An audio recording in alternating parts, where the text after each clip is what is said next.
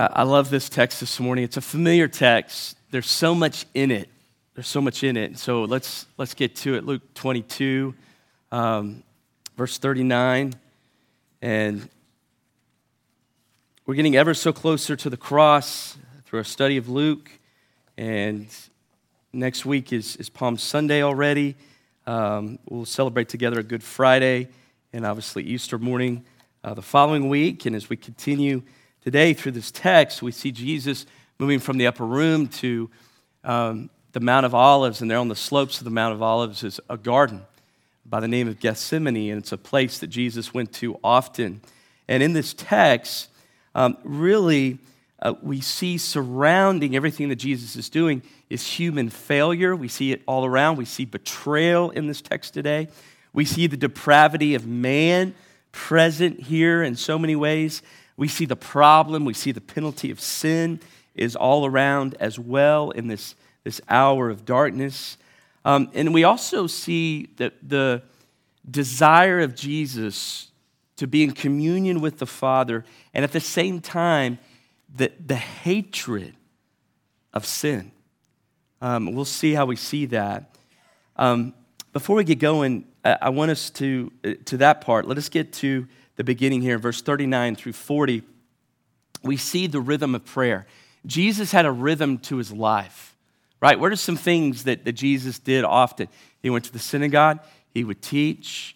But one of the things that we see most often, he would get away and pray. He would commune with his Father. And so as we see this text begin today, we see that's what he's doing. That's what he was doing. And so look at verse 39 as we get out of the gates. It says, he came out and he proceeded as was his custom, which was normal, which was a normal routine or a daily rhythm that he had, to the Mount of Olives, and the disciples also followed him. When he arrived at the place, the Garden of Gethsemane, he said to them, pray, so he's talking to his disciples, that you may not enter into temptation. And so here are Jesus and the disciples, and they've moved away from the upper room and everything that Jesus has shared and communicated to them. And now they're in this secret place of prayer, which was so dear to Jesus, I believe dear to the disciples as well, as they went there often. And they arrive here, and he shows concern for his disciples. He shows great compassion as he says, pray that you would not enter into temptation. Now, this temptation that Jesus is talking about is not some mere trial or some problem you're going to walk through. This is literally a real powerful temptation. And you remember what we heard last week, that the enemy is going to come and he's going to sift them like wheat. Remember that sieve? Isn't that what we called it? Sieve? Sieve. Yeah, y'all are so better at words than I am. So sieve. And the wheat would go through, or the wheat and all the extra junk, right, would get through that. And so the wheat would stay on top, the good wheat. But going through that, right, you had pieces of metal that would hold on to the wheat. And so all the other stuff would fall through it that wasn't good, but the wheat would stay up there, the good wheat. But remember, it had those sharp edges at the top of it. And so what is that for the disciples is it's going to be pain. It's going to be hard. It's going to be persecution. It's going to be suffering. It may be death. But the enemy is going to sift them like wheat. And so Jesus is praying that they would not fall in temptation. So what does that mean? He's saying, continually depend on God, because he is the only one who's going to get you through this time without falling into temptation. So what does that mean from last week? That you would not fail in your faith, that you would not doubt, that you would not turn away from Jesus and desert him, because it is about to get really hot. The pressure's coming. It's going to get hard. And so the only way to avoid this type of temptation is through prayer, is through depending on God. Jesus taught this often, not just in this moment, but he told them, the disciples, in Matthew 6:13, pray then in this way, Father, do not lead us into temptation, but deliver us from evil. So what is prayer? Prayer is openly admitting that without Jesus, we can do nothing. It's an expression of faith in God's power. It's fueled by a desire for more of him and less of us. And so I pray the Lord would give us a desire to pray, just as we see Jesus doing this today, and the call for the disciples to do the same, that it would be a daily rhythm of our life as well. Because guess what? Temptation is lurking around every corner when we get up in the morning. The enemy is ready to pounce. He is a lion, right? Ready to steal, kill, and destroy, and to devour us so that we would fail in our faith, that we would fail in our marriages, that we would fail in every area of life, that we would denounce Christ, that we would literally take the name of Christ through the mud. That's what Satan wants us to do. And Jesus says, pray that you would not enter into the temptation of doing such. It's all around us. And prayer is the only way to battle. And so this was a rhythm. This was a rhythm for Jesus, and he wanted it to be a rhythm for his disciples. And so look at verse 41 through 42. What's Jesus' desire? What's his heartbeat? And we see it in his prayer here. It says he withdrew from them, the disciples, about a stone's throw away. He knelt down and began to pray, saying, Father, if you're willing, remove this cup from me. Yet not my will, but yours be done. So Jesus prays. Jesus continues to practice this rhythm. In Matthew 6:10, you remember how Jesus modeled for us to pray? This is his prayer to the Father, his desire for us to pray to the Father this way. He said, pray in this way, your kingdom come, Father, and your will be done on earth as it is in heaven. And so here we see that. Jesus is praying, but he's praying full of honesty. He's praying full of humility, showing the depth of the quality of the relationship he has with the Father. And he desires something. What's his desire here? The first desire that he has is, God, will you cause this cup, right? Will you remove it from me? Will you remove it from me? But what's his even greater desire in all this? God, your will be done. Jesus says, not my will, but your will be done. Because why? Jesus longs to do the Father's will. That's his desire. That's his heartbeat.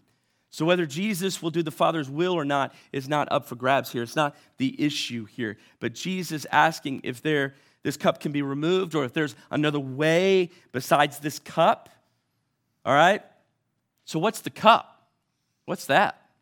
What's this cup that he's wanting removed? All right, let's let the Bible tell us. Okay, here's what the Bible says. I want us to look at 4 texts, 3 in the Old Testament, 1 in the New Testament, to help us understand what is this cup? What does this cup mean? And so look at Psalm 75, verse 8. It says, for a cup is in the hand of the Lord, and the wine foams. So you got a mental picture. It is well mixed, and he pours out of this. Surely all the wicked the earth must drain and drink from its dregs. You got kind of a picture? And then Isaiah 51:17, rouse yourself, arise, O Jerusalem. You have drunk from the Lord's hand the cup of his anger. Okay? And then listen to Jeremiah 25:15 through 16. For thus says the Lord, the God of Israel, says to me, take this cup of the wine of the wrath from my hand and cause all the nations to whom I send you to drink it. They will drink and stagger and go mad because of the sword that I will send among them. And then lastly, the New Testament, Revelation 14, verse 10 says, he in this text in Revelation is those who do not worship God. They will drink of the wine of the wrath of God, which is mixed in full strength in the cup of his anger. He will be tormented with fire, brimstone, in the presence of the holy angels and the presence of the Lamb. And that's a forever drinking of the cup that those will experience. And so what's the cup that Jesus is referring to? It's a metaphor of the wrath of God. That's what the cup is. And what's the wrath of God? The wrath of God is the anger of the Lord, but this anger is righteous. Remember the scripture says, do not be angry or do not sin in your anger. And so this anger that Jesus has is right. It's just. It's deserved. It's the very wrath of God that's about to be poured on Jesus that he's saying, if you can remove this, if you desire to remove this. Okay? So 2 weeks ago, we learned that Jesus is our substitute sacrifice, that he's dying our death, that he's saving us with his blood. Remember in the Passover meal? He's bringing us into a covenant relationship, the new covenant. The forgiveness of sins is what he's offering to us. And so through his blood, all this is so we can receive eternal life. So what do we see today? What must take place for that to happen is that he must bear the cup. He must drink from the dregs of the cup. So who deserves the cup according to those texts? Those who don't worship God, those who walk in evil ways, those who denounce him, those who turn away from him. And so what do we learn this week is Jesus is this, okay? He's our, I'm going to use a big word, and then I'll use another big word, but then I'll define it. But Jesus is what Scripture calls our propitiation, okay? Or our atonement. Okay? So what does that mean? Let me give you the definition. It means, propitiation means to turn away or turn aside wrath, okay? By taking away sin. And that's what Jesus becomes. He becomes our propitiation. He becomes our atonement to turn away the wrath of God by taking away sin. And so here's a few points here I want us to see with this in mind and what Jesus is praying. God, if it's your desire, take this cup away, but I'm going to do your will. Not mine, but your will. So if your will is the cup, okay, I'm going to willingly go through that and drink it. Okay, but what's the first thing we see? First thing that we see that this points to is the character of God. You might say, well, how do we see this? Well, we see throughout Scripture that God is called holy, that he is called righteous, that he is a just God. And one thing that we continually see through Scripture is that sin must be punished. And so for God just to turn a blind eye to sin would not be right, would not be just. He would not be holy if he did that, okay? But he is just, he is holy, and so sin deserves judgment. It deserves wrath. And so the wrath of God must be satisfied. And so the wrath of God, it rightfully should be poured out on sin, okay? So that's a right thing. Someone might say, well, this seems so unfair. This just doesn't seem right. No, it is right because God is holy. And he has nothing to do with sin. He turns away from it. So the second thing that we see from this points to the problem and the penalty of sin. Romans 3:23 says, all have sinned, all of mankind, ever since the day of Adam. All have sinned and fallen short of the glory of God. God has a holy standard, and we all fall short of that. We sin. That's what sin is disobeying God. It's falling short of the standard and the holiness of God. We fall short of that. And so as a result of that, we deserve something. Okay? Romans 6:23 says, the wages of sin is death. And just like if you go work at a job and you do a job, you deserve to be paid for that job. Well, because of our sin, we all deserve to be paid for that sin. That's a wage. And according to Paul, it's death. It's not just physical death. Well, that plays into it, right?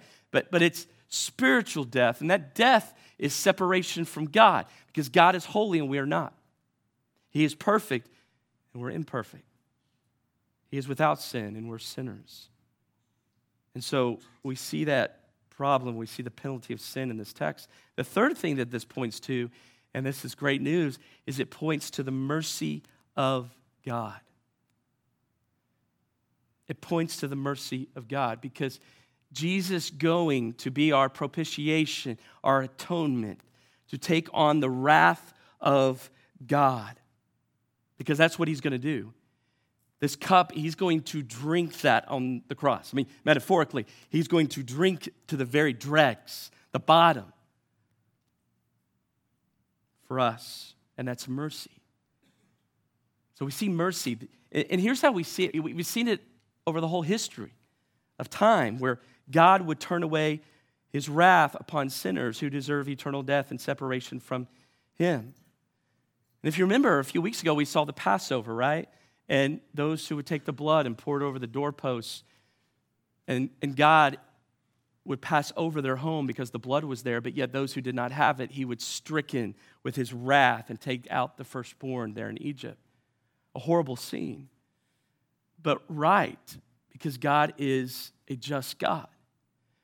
But yet it begs the question about what all the sin God has turned away from paying yet, rightfully, right? I mean, we've seen the mercy of God. There's countless times we've seen him not give due yet, right? And so that's the patience, the long-suffering of God, and that's mercy. That the fact that we're all here today, it's mercy that we're all not dead in our sin and separated from God. It is mercy. So that's why, I want you to hear this, that's why he sends his son. He sends his son as a propitiation and atonement for sinners to rescue them from the wrath of God so that he will be vindicated and just and turning aside his wrath upon us, which we deserve. And so he sends his son to pay for what all of us should pay. And so God is just and he's merciful. We see his mercy here this morning. It also points to the selfless and willing sacrifice of Jesus to turn away the wrath of God. If the cup of God's wrath being poured out on the cross is the will of the Father, what Jesus is saying here, I willingly obey and I will willingly lay down my life. It is the will of the Father, and so he will do it. As Paul says, 2 Corinthians 5:21, he who knew no sin, that's Jesus, became sin on our behalf so that we could become the righteousness of God in him. So he becomes sin on the cross when he dies on the cross. And he is going to bear the full cup of God's wrath. Why? Did y'all hear why? So that all of us in this room, beginning with me, the unrighteous, could become the righteousness of God in him. 1 Peter 2:34 says that Jesus bore our sins in his body on the cross. Now, someone might say, how did he do that? Guys, I don't get all the ins and outs of this. I take it for face value. I take it for what it's saying here. All I know is that Jesus, in this moment, when he's going to go to the cross the next day, this is Thursday, on Friday, it tells me that he bore every sin of mine, past, present, and future sin that I'm going to make. He is bearing it on his body as that lamb. And he is going to pay for it. Guys, I don't know about you, but where else do we see that kind of love?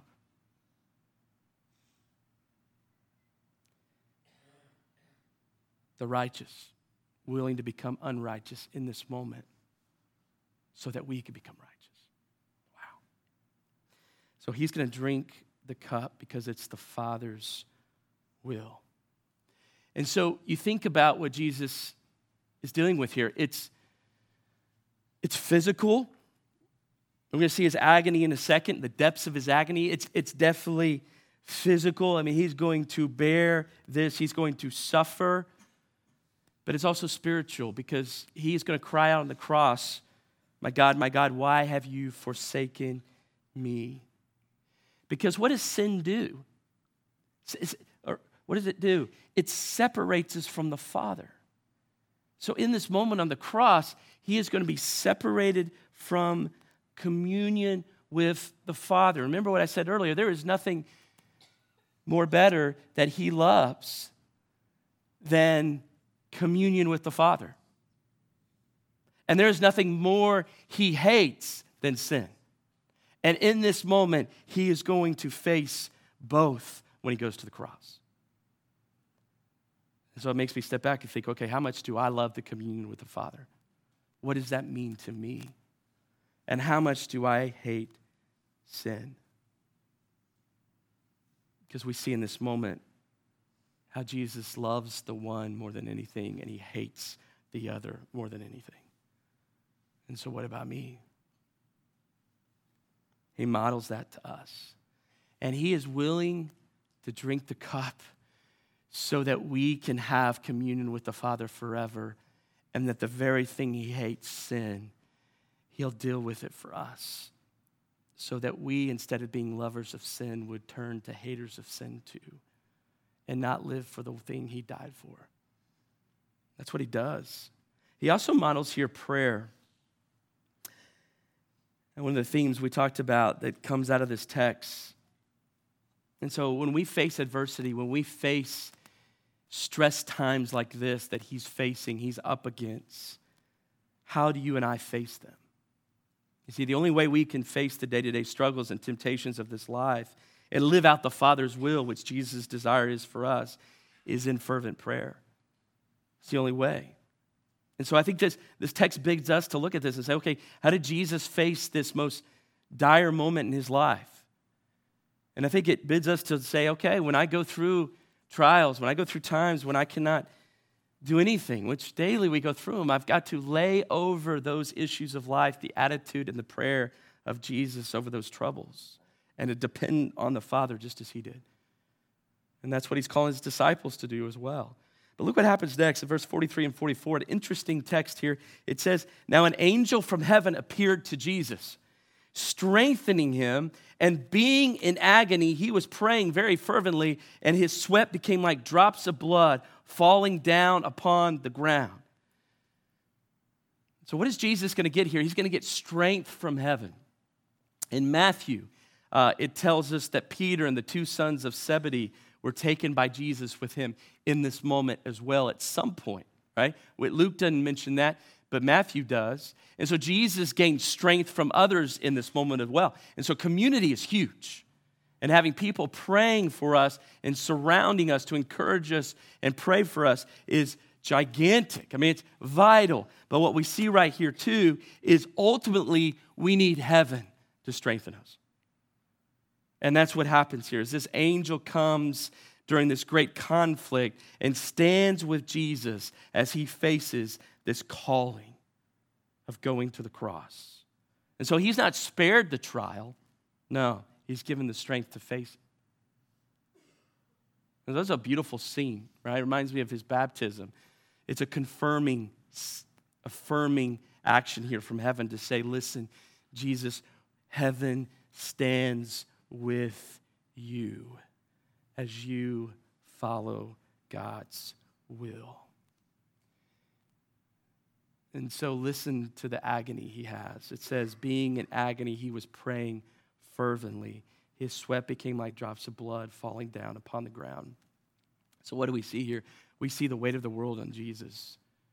Arrest is coming, betrayal, suffering, death on the cross. The cup is going to be on him, and he was in agony. Agony is being overwhelmed with great emotion. Maybe we've been there before, right? Great agony. Maybe the loss of a loved one, maybe the news that shook us and rattled us about some health scare or a health reality that we had to go through, or agony in the loss of a loved one or a relationship with conflict, and we agonize over it. I mean, you can fill in the blank of the agony that maybe you've faced before. And so I love this text because Jesus in Hebrews chapter 4, verse 15, reminds us that he sympathizes with us. In every way, he was tempted just like you and I. And so we see that the humanity of Jesus here, the stress weighing on him, so much so that his sweat became like drops of blood, literally thick, clotted blood is the idea. It reminds me of over a decade ago when we were at our old location. I was back in my office one day, and I was actually about to leave. And at that time, I had a secretary, and she came back, and she said, "Hey, listen, Jerry, I know you're about to take off, but there's a gentleman out here who's in a lot of distress, and he'd like to talk to a pastor." I'm like, "Okay." And so I remember picking up the phone and calling my wife because it was getting close to usually the time that I would leave. So I just said, "Hey, listen, I got somebody that's coming back to see me." And so this guy came back, and as soon as he walked in, I could just see just the stress weighing on this young man. He was a younger guy, probably in his 20s, and we sat there and talked to my office for a long time, and about 10 minutes into the conversation, he had just shared voice shaking, trembling knees and hands, and just all that he was going through, just the stress, and he was agonizing. And I'll never forget this. It has stuck out, and every time I read this text, I think about it, is all of a sudden, he starts crying tears of blood just down his face, just streaming. And I thought, wow. And he looked at me, and he said, "What's wrong?" And I said, "Well," and I'm sorry to interrupt you, but you were just, your tears are blood. And I said, "Let me get up and get some Kleenex for you." So I went up and got some Kleenex, and he wiped the tears of blood off, and it shook him. It shook him. And I said, "Man, I can see that you are overwhelmed and with great emotion and agony." And I remember just spending a lot of time with that guy that day and praying for him, and I do believe he walked out with peace. Never talked to him since again. I don't know if he ever came to a service or whatever, but I just remember that. I remember what we see here is the agony that sometimes is a reality for us. And it may not be seen through drops of blood, whether it's sweat or whether it's tears, but sometimes we go through agony. We go through tough times. We go through these overwhelming times of great emotion. And Jesus is, because he is being pressed, right? Remember how bad Satan pressed him in Matthew 4? Well, this is a full court press right here. Satan is coming full force, right? And so what we see right here is Jesus prays fervently. That idea of fervently here means he's going to work. He is going to work, and that's what prayer is. Prayer is work. It is the real work of ministry. And I would say this, it is the real work of sustaining life in Christ. It's work. Prayer is the engine of a follower of Christ. And so when we face painful, hard, agonizing situations, we've got to remember that Jesus gets it. Oh, he gets it. He gets it, and he's right there with us. And so prayer is vital as we need strength from heaven, and it is there for the asking. It is. And look what happens. It's a battle, though, right? It's a battle to pray, and that's what we see, verse 45 through 46. When he arose from prayer, he came to the disciples, and he found them sleeping from sorrow, from grief, and said to them, "Why are you sleeping? Get up and pray that you may not enter into temptation." So Jesus raised up from prayer, and he's concerned, though. He's concerned for the disciples. These disciples, we've seen their noble desires. We've seen their willing spirit, but we also see their physical weakness. And here we see that their physical weakness overcomes them. It says right here that they were overcome with sorrow, right? So the flesh, right, is an ongoing struggle that we battle against daily in Christian discipleship.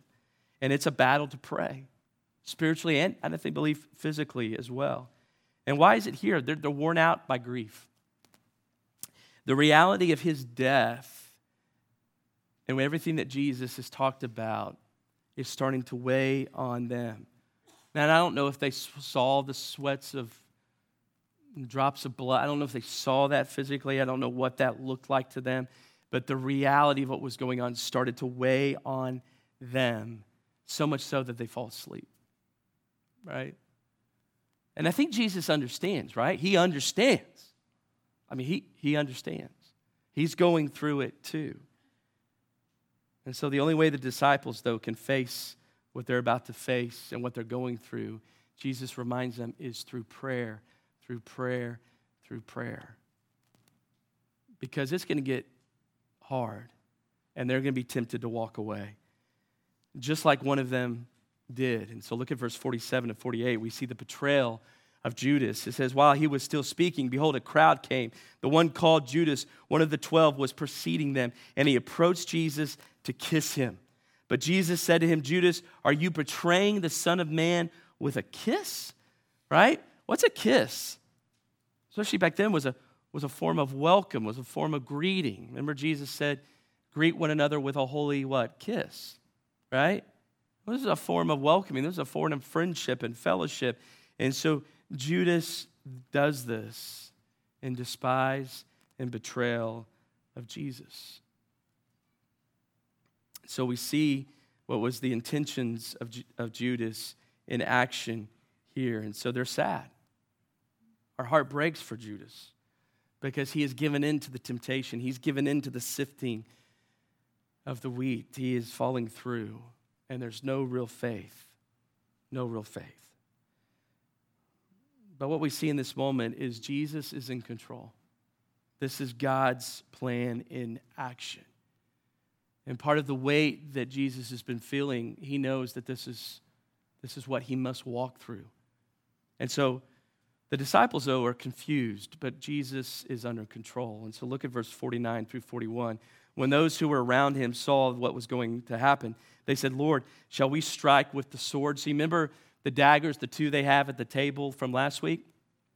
They're going to use them, all right? And listen to what happens. One of them struck the slave of the high priest and cut off his right ear. How many of you guys love Scripture? I mean, you think that Scripture is not fun to read? This is action-packed, guys, right? How often are people losing ears? Welcome to Christianity, guys. People are losing ears. Thousands of pigs are running off mountains. You can't get this anywhere else. Nowhere else. Sweat of blood. Guys, this is great. All right. But Jesus answered and said, stop. No more of this. Okay? He touched his ear and he healed him. This is amazing here. Many believe this is Peter going to work here with the sword. But what do they have in mind here? What we see is their lack of understanding. These guys are so confused, right? They're overwhelmed with grief. What do you do in a situation like this? You fight, right? Right, guys? The adrenaline starts pumping. I got to defend. I got to go at it. I got to go to battle. And that's what they're thinking. I mean, Judas of Galilee in 4 BC rose up a revolt on Rome, and Rome, as a result, put thousands and thousands of crosses with men who revolted, insurrectionists, that they would put up on these crosses who were threats to the government, and they would kill all of them on a cross. That's how they would perform the death penalty back then, but it was a display. And so these disciples, that's what's going through their head. That's what they think, right? Because the kingdom of God is coming to earth, and we've got to fight because Jesus is going to be the king of that. We're not going to let him die, so we're going to cut a guy's ear off, right? I mean, so that's their mentality. They're very confused. But yet, what seems very passive of Jesus here is actually very strong. Because what Jesus does here is he does not resist the will of God. And that's what true strength is. Jesus, in all humility, shows here that I'm not going to fight, but I'm going to accept God's will and walk through and not revolt. So this is not a revolt or anything that the disciples are thinking. This is God's will. So the question is not what God could do. I mean, he could stop this. Everything could stop. Jesus knows that. But the question is, what is God's will? And it's this. This is the way. It's the way of the cup. The disciples don't get it. They will get it. When the Holy Spirit comes, they will get it at Pentecost. And the very one who takes the ear off will be the very one standing to say, hey, listen, the Savior who you put to death, right, died for your sins by the predetermined plan and will of God. And that's what we see happening here. And lastly, Jesus says in 52 through 53, he says to the chief priests and the officers of the temple after he had fixed the ear, who had come up against him, have you come out with swords and clubs as you would against a robber, he asked? While I was with you daily in the temple, did you not lay hands on me then? Right? Why didn't you come do that publicly? I was with you all the time in the temple. But this hour and the power of darkness are yours. Wow. This is the Lord's will. This is God's will. Scripture testifies back in Zechariah 13:7. It says, awake, O sword, against my shepherd, against the man, my associate, capital A, declares the Lord of hosts. Strike the shepherd that the sheep may be scattered. And that's going to happen. But I love what Jesus says here. But this hour and the power of darkness are yours. Because what Jesus is saying is the time in the temple and stuff like that, the time wasn't ready. But I love what Jesus says right here. He's giving them authority. And he's submitting here. But not ultimately to them, but to God. And he grants them. You see what I'm saying? He says, okay, I'm going to grant this over. This hour and power of darkness, it's yours. It's a weighty statement. And so they take advantage of him in this time, in this secret place of prayer, and they seize him. And the power of darkness has its turn. But what we see here is that this is God's plan for Jesus to go through this hour, this power of darkness. He willingly is going to take the cup. And when you think about that cup real quick, about the wrath of God and everything that Jesus is going to go through, you remember Jesus, we see his humanity here, but also think about this. We also see his divinity. And how do we see it? Well, the fact in his human level that he agonizes over the cup so much like he does over the wrath of God is because he's divine. Because he is fully aware of wrath. He's fully aware, because he is God, of the divine wrath of God. So he fully understands what that means. And that's why he agonizes humanly so much. It's because he's about to face it. And so, why does he face it ultimately? I think there's two reasons real quick as we close. Is simply this. He faces it for the glory of God, number one. Jesus dies and willingly goes to the cross. First and foremost, on his mind is the glory of God. Is the glory of God. That's not up for debate. The second reason he goes, and this is connected to the glory of God, because what's the glory of God? It's the character of God. And so he goes for the justice of God, but he also goes for the mercy of God, and that's where you and I come in. As he goes and he takes upon the wrath of God for you and for me, so that what we deserve, he will bear it for us. And guys, that's grace and that's mercy. That's a love like no other. And so this morning, has Jesus bore your sin? Have you acknowledged that? Have you trusted in him as your Savior, as your sin bearer?